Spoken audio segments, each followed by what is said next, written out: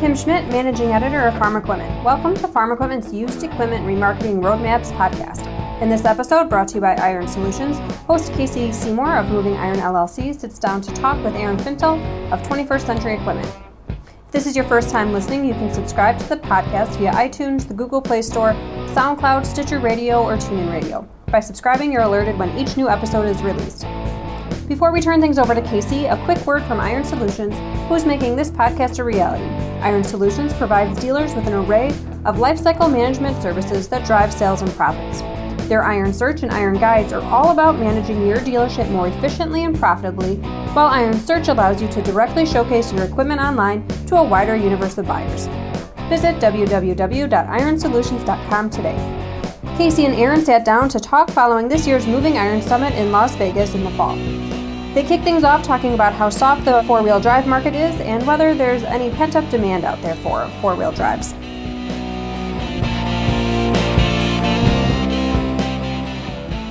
Idea I had when we were coming out here was kind of talk about the four-wheel drive market and then how the track machines kind of stack up into that mix now. We've had the four-wheel drive marketplace for a long time. Here in the last 20 years now, I guess, we've had, more than that, 30 years now, we've had the two-track segment of the market come in with the early Caterpillars in 87.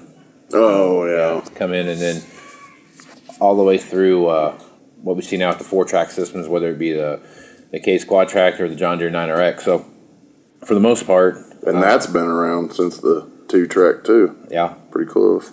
No, that was late 90s. It was late 90s, like 97, 98. So now we got those segments to talk about. But now, what's your take on the four-wheel drive market right now? Soft. I know that's a big shock, but it is pretty soft right now.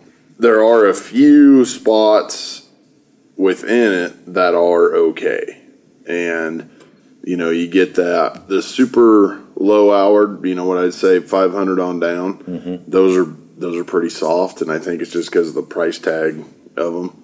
You get that 460s, 470s on up with PTO and say 1,000 plus hours. That's been a decent mover. Yeah. But by and large, that whole realm of the business is pretty soft right now.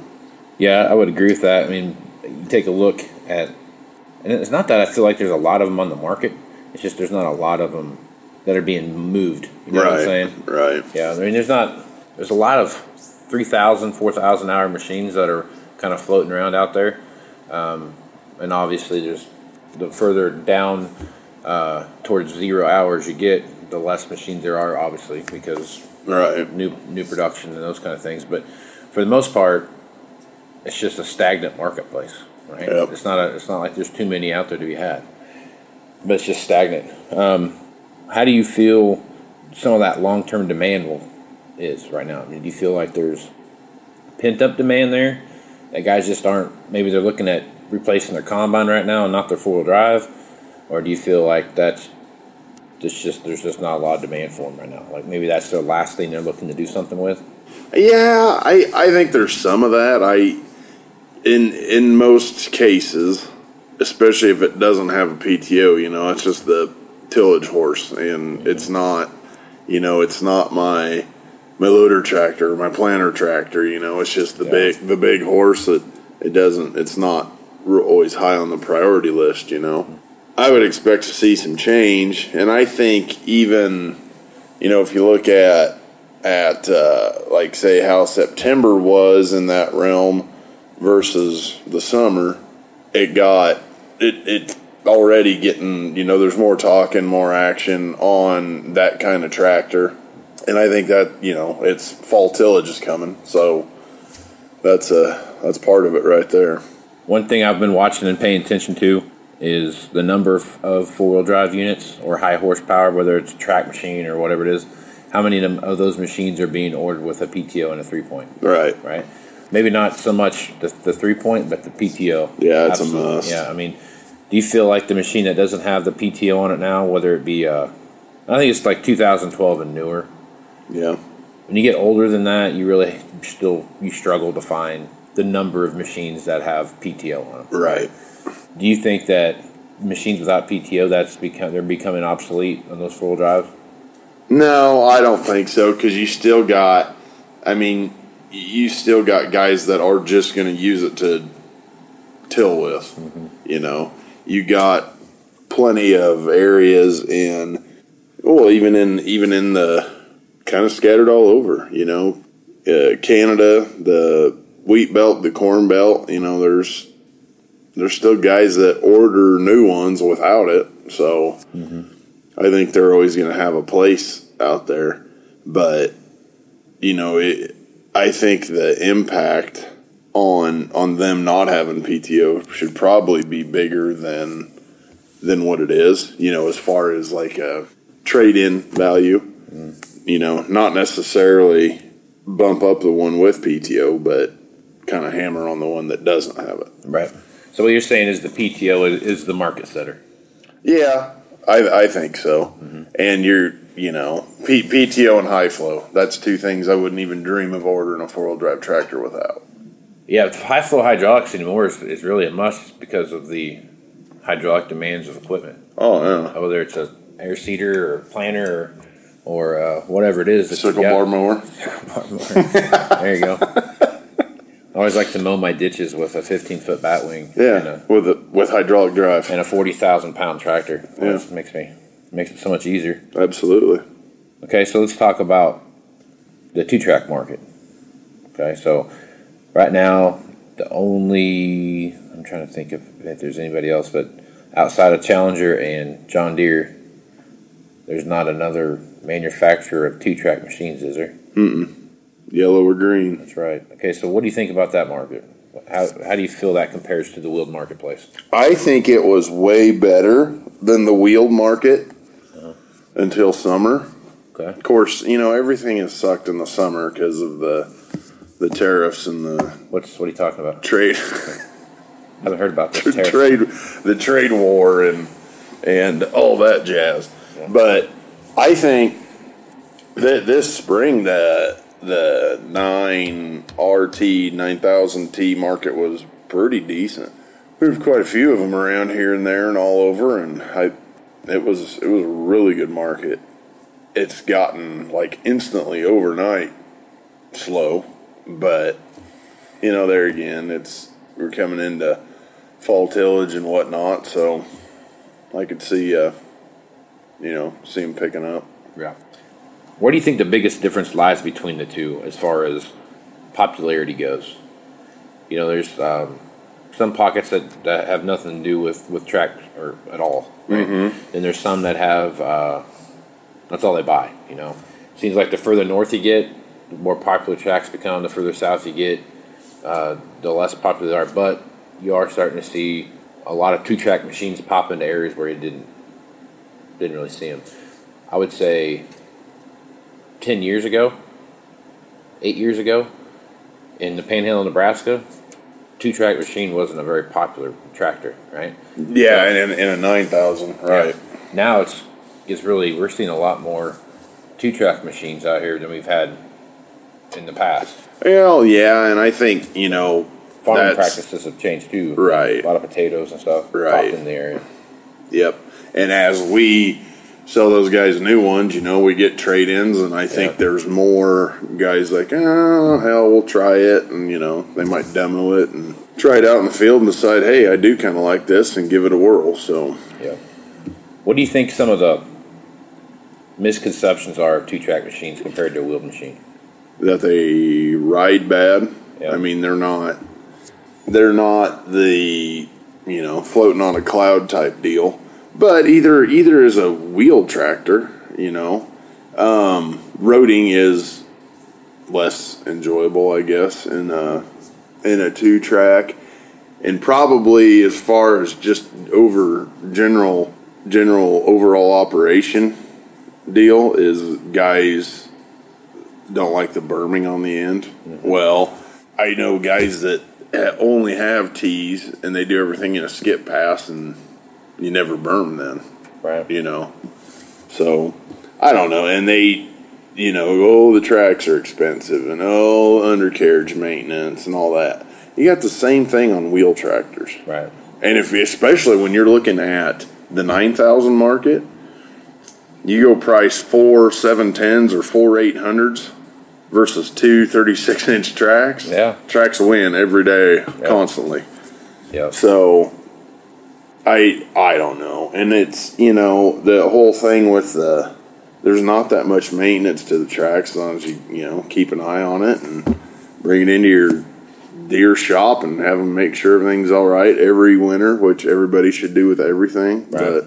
But I don't know. I think that's part of it. I myself am a track fan, so they just make more sense to me. To each his own. Do you feel like the 2-track market is holding its value compared to what it is over a wheeled machine? We start looking at resale value. You mean, are they worth more than a tractor for tractor? Are they worth more? No. I'm saying, are they holding their value the same? So, like, for example, just hypothetically throw a number out there. A 2-year-old wheeled machine is whatever 80% of the original sell price, right? Do you think the 2-track machine is maintaining that same level of resale at a 2-year-old basis?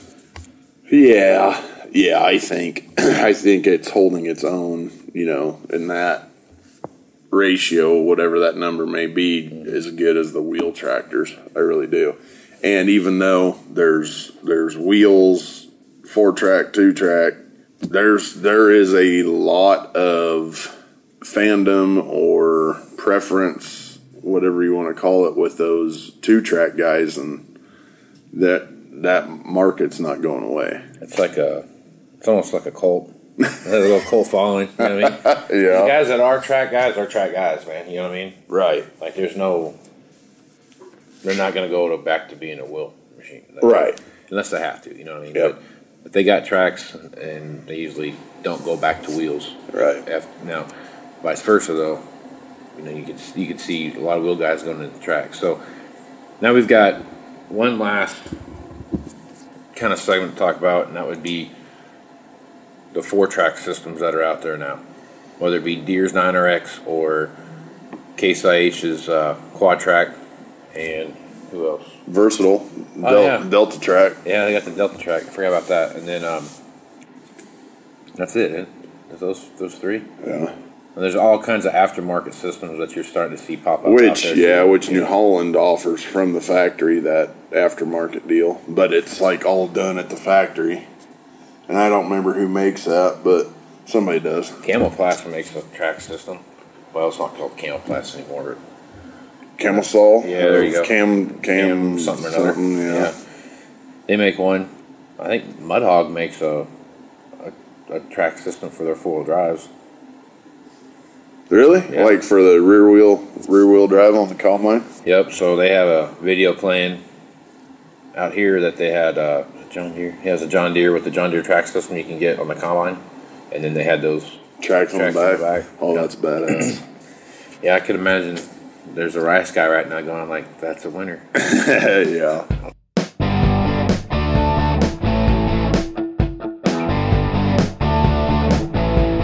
We'll get back to Casey and Aaron in a moment, but first a quick word from the company who made this podcast possible. Iron Solutions has deep roots in the ag industry with products for producers, dealers, manufacturers, ag retailers, and service providers. Visit www.ironsolutions.com to see solutions that streamline your operations, improve productivity, reduce cost, and speed your growth. Casey and Aaron left things off talking about 2-track machines and some of the misconceptions of 2-track machines compared to wheeled machines. Now here's Casey with a quick message about moving iron. Hello, I'm Casey Seymour, and I want to thank Farm Equipment Magazine for partnering with me to bring you the Farm Equipment podcast series, Used Equipment Remarketing Roadmaps. The podcasts are taken from my weekly podcast, Moving Iron Podcast. Moving Iron Podcast is a podcast designed for ag equipment dealers by ag equipment dealers. The weekly podcast focuses on current events and trends across the ag equipment marketplace in North America. Along with dealers, I interview the biggest names in the ag industry. Chip Nellinger of Blue Reef Ag Marketing is a regular guest talking about commodity markets and risk management. You can also hear guests like Greg Machinery Pete Peterson and Tyne Morgan of the U.S. Farm Report. If you are in the ag equipment business or have an interest in the ag equipment business, this is a must listen for you. You can find the podcast at movingironllc.com, iTunes, Google Play, Stitcher Radio, TuneIn Radio, and SoundCloud. Also at MovingIronLLC.com, you can find information on the 2018 Moving Iron Summit in Las Vegas, past and current episodes of Moving Iron Podcast, and articles from the Moving Iron blog. Throughout the year, there will be guest bloggers writing on various topics from their point of view. You can hit me up on Facebook, Twitter, and Instagram at Moving Iron LLC, or you can find me on LinkedIn. And if you would like, you can send me an email at movingironpodcast@movingironpodcast.com. So until next time, let's go move some iron. This is Casey Seymour, out. Thanks, Casey. Let's get back to the program now as Casey and Aaron discuss the marketplace for track machines. They also get into how they see the last quarter of this year finishing up. So let's talk about that marketplace. So that was when the 9RX came out. I was a bit leery of how it was going to affect the two-track market. I really thought that there was going to be a significant kind of swing. Maybe the guy that had the two-track system that wanted to go back to a four-track system because of the berming issue that they were so concerned about, and the whole thing that still had the track mindset didn't come close to happening. If anything, it bolstered that market, made it more strong than what it was before. Yeah, I would agree with that. Yeah, so I would agree with that, and I don't know. And I was talking to a couple other dealers, about that while we were out here, and there's a whole lot of just not real sure about that market, from a lot of guys. And some of these guys sold a hell of a lot more of them than we have. I wouldn't say leery of it, but that market is a little bit of a head scratcher, just because, God bless, a $400,000 used tractor. But I will say this: the used ones that we have or have had, we sold them. Yeah. Very quick. Pretty quick. Yeah. You know what I mean? And it seems like the used ones that you see other dealers selling, you're seeing those sell pretty quick too. Yeah, as long as they're not bareback. Yeah, but all the ones we had were every single damn option on them. 3-point PTO. Yep. Pleather seat. Mm-hmm. The whole works. Refrigerator. Yep. Casey Seymour's favorite option. They can keep things cool. Like sodas. Yeah. No, I don't know about that market. I would be one of those guys that have become a bigger fan of the 2-track since the 4-track came out. And I have my own reasons that I can't share for that. But you're right. We've had them. We've sold them fairly good. It's just I don't know. I think, and the reason that I don't know, that we kind of scratch our heads with that market, and that so many other dealers is because it is new. It's a whole new thing, and it's just kind of wait and see. Well, and it's expensive too. Oh my God, it's expensive. That's what's $400,000 for a used tractor. But you look across the whole spectrum of used equipment right now. There's a lot of $400,000 used pieces of equipment. There shouldn't be any. There's a lot.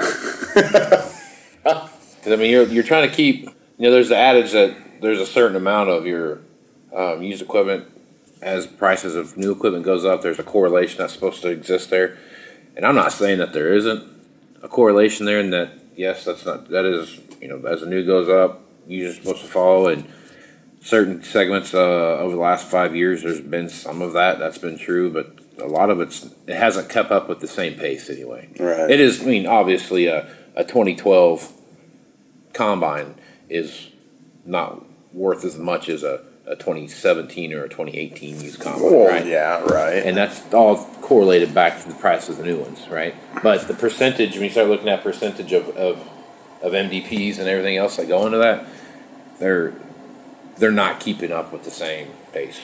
You know what I'm saying?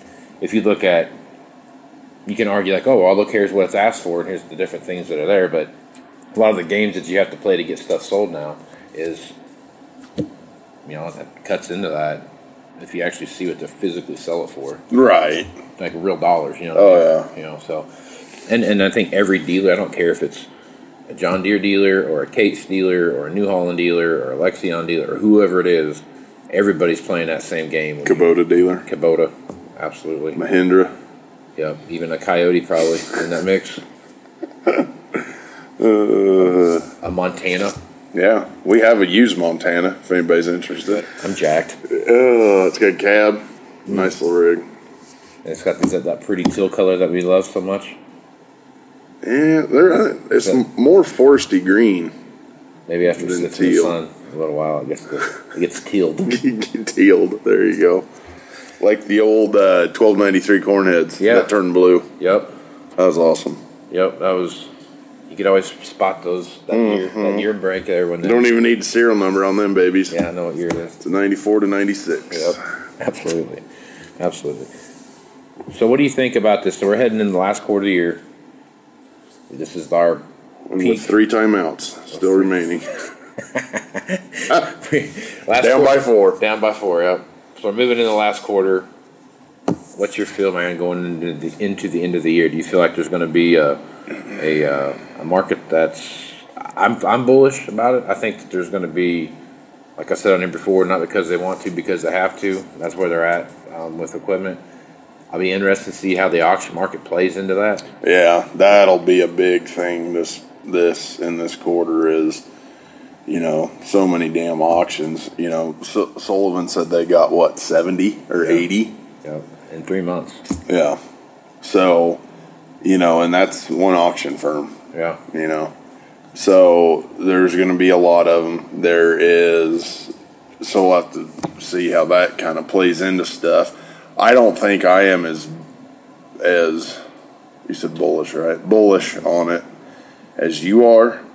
I don't think it's a fall out of bed deal either. I guess my guess would be that just kind of maintain. Yeah. My reason Maintain kind of what September and October has been so far. All 5 days of October. Better than summer. I feel like summer was real dead, but I kind of feel like because of the tax laws, some guys did some stuff with leases where they were traded in machines and use that towards that, and that's going to that could cause a problem where they might have to go buy a tractor just to offset that, what the income versus the asset value is. Yeah, how that trade-in's played now. Yeah, and I think when they get down to talking with their accountant, we might see a little bit of that come our way, or I guess any number of things could happen. But I feel like there's going to be. That's part of my bullishness there. I think the other part of it is a lot of guys are looking at a cash flow perspective, and they have 3 or 4 years on the machine that they've done just enough to get by for 3 or 4 years, and now they have to just to get by now is going to be expensive, and I think that they're going to look at that and say, all right, well, I can make a $30,000 or $40,000 payment, and then I can have a $20,000 or $30,000 shop bill, and cash flow wise, that's $60,000 or $70,000. If I get a new combine or a new to me combine, and my payment's $50,000. I mean, how's that affect my overall thing? That's where I think a lot of this bullishness has come from for me. I mean, yeah, I agree. If they're measuring cash flow and they're going to say, this makes more sense to do this, or, diminishing returns on assets, you start looking at spending a bunch of money on something that you don't get back because you made it operate. Right. You know what I mean? That's exactly right. I'm not going to say you don't get all your money back, right? Well, yeah, you get some of it back, but it's not like you don't get $40,000 more because you spent $40,000 on it. Right. Exactly. So exactly. And odds are, what in the past working with guys, there's been guys that have spent that $20,000-$30,000 on a combine, and then decide, I want to trade it, and they just spent that. The best way to do that is if you're going to commit to that kind of shop work on that thing, you got to run it. You got to run it 1 year. Yep. You got to run it that 1 year. Because that way when you turn it back in, you are getting your money back out of it. Right. Because you're going to get production and then you're going to get some depreciation out of that as well. Right. So, what's the one machine right now that you feel is one of the hotter units out there? I'm talking if it's a tractor like a horsepower range, or if it's a combine, the size wise. I mean, what's the one machine that you feel like we're getting some play on that maybe either you're shocked by or maybe you are 8 RTs. Okay. 8 RTs are just about as hot as anything. Why do you think that is? For us. Why do you think that is? Is it the change in farming practice? I mean, just because of the crop mix you're seeing now? Or? Yeah, I think that's part of it. You know, within our AOR, it seems like there is just a boatload of spuds grown. And those guys all love tracks. Yeah. So I think that's a big part of it. Sold, a couple that we've had to other dealers, and I don't know. I know one was going into potatoes with them. But I don't know on all of them. So I would say that if I had to pick something that isn't puke in your mouth gross right now, it would be 8 RT. You know which one I think it is for me? And maybe it's just because I'm paying more attention to it now than I did in the past, but grain carts.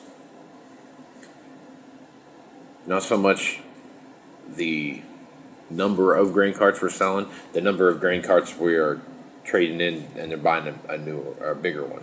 Yeah.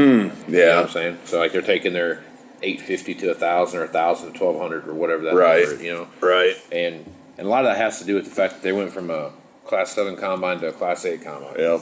Now they got a 16-year-old corn head. We sold a lot of 16-year-old corn heads. A lot of 16-year-old corn heads. A lot more than I would have ever thought that we'd ever. I mean, I really thought that was something like, yeah, who's going to buy this? I thought we only had like two in the whole territory.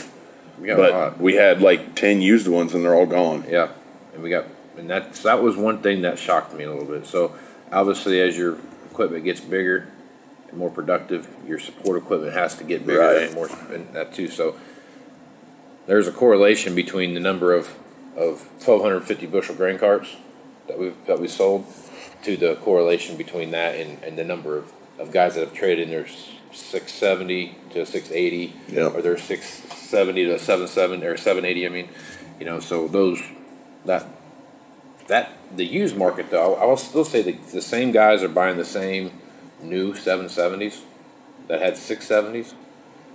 And if they had two combines, maybe one of them now is a Class 8, one's still a Class 7. We're seeing some of that mix a little bit. Yeah. But it's the used guy who's got the used Class 7 that wants to chip up to the used Class 8. Right. That's where that biggest mix is coming from. Yep. And I'm surprised where we're at and the number of corn acres that we have out in our area.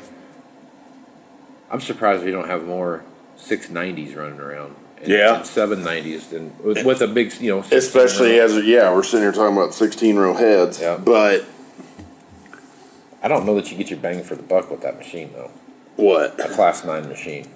I think you do. I just don't feel like the returns there. Resale value. I know one of our guys runs a 90 that had the 16-row chopping corn head. That would take some juice. That's a busy SOB running, man. Yeah. That takes a lot of power, and that's what he runs on there all the time. Yeah. Yeah. But keep in mind what's probably the second thing we harvest after corn as far as acres: wheat. Wheat, yeah. As a 90 is such a waste in wheat. Not unless you got a 55-foot head on the front. Well, there you go. There you go. Could you imagine trying to cut something like that? They'd make them in Australia. Oh, I know they run them. I think they're called Midwest. Yeah. They make 60-foot headers. Yeah. 60 foot.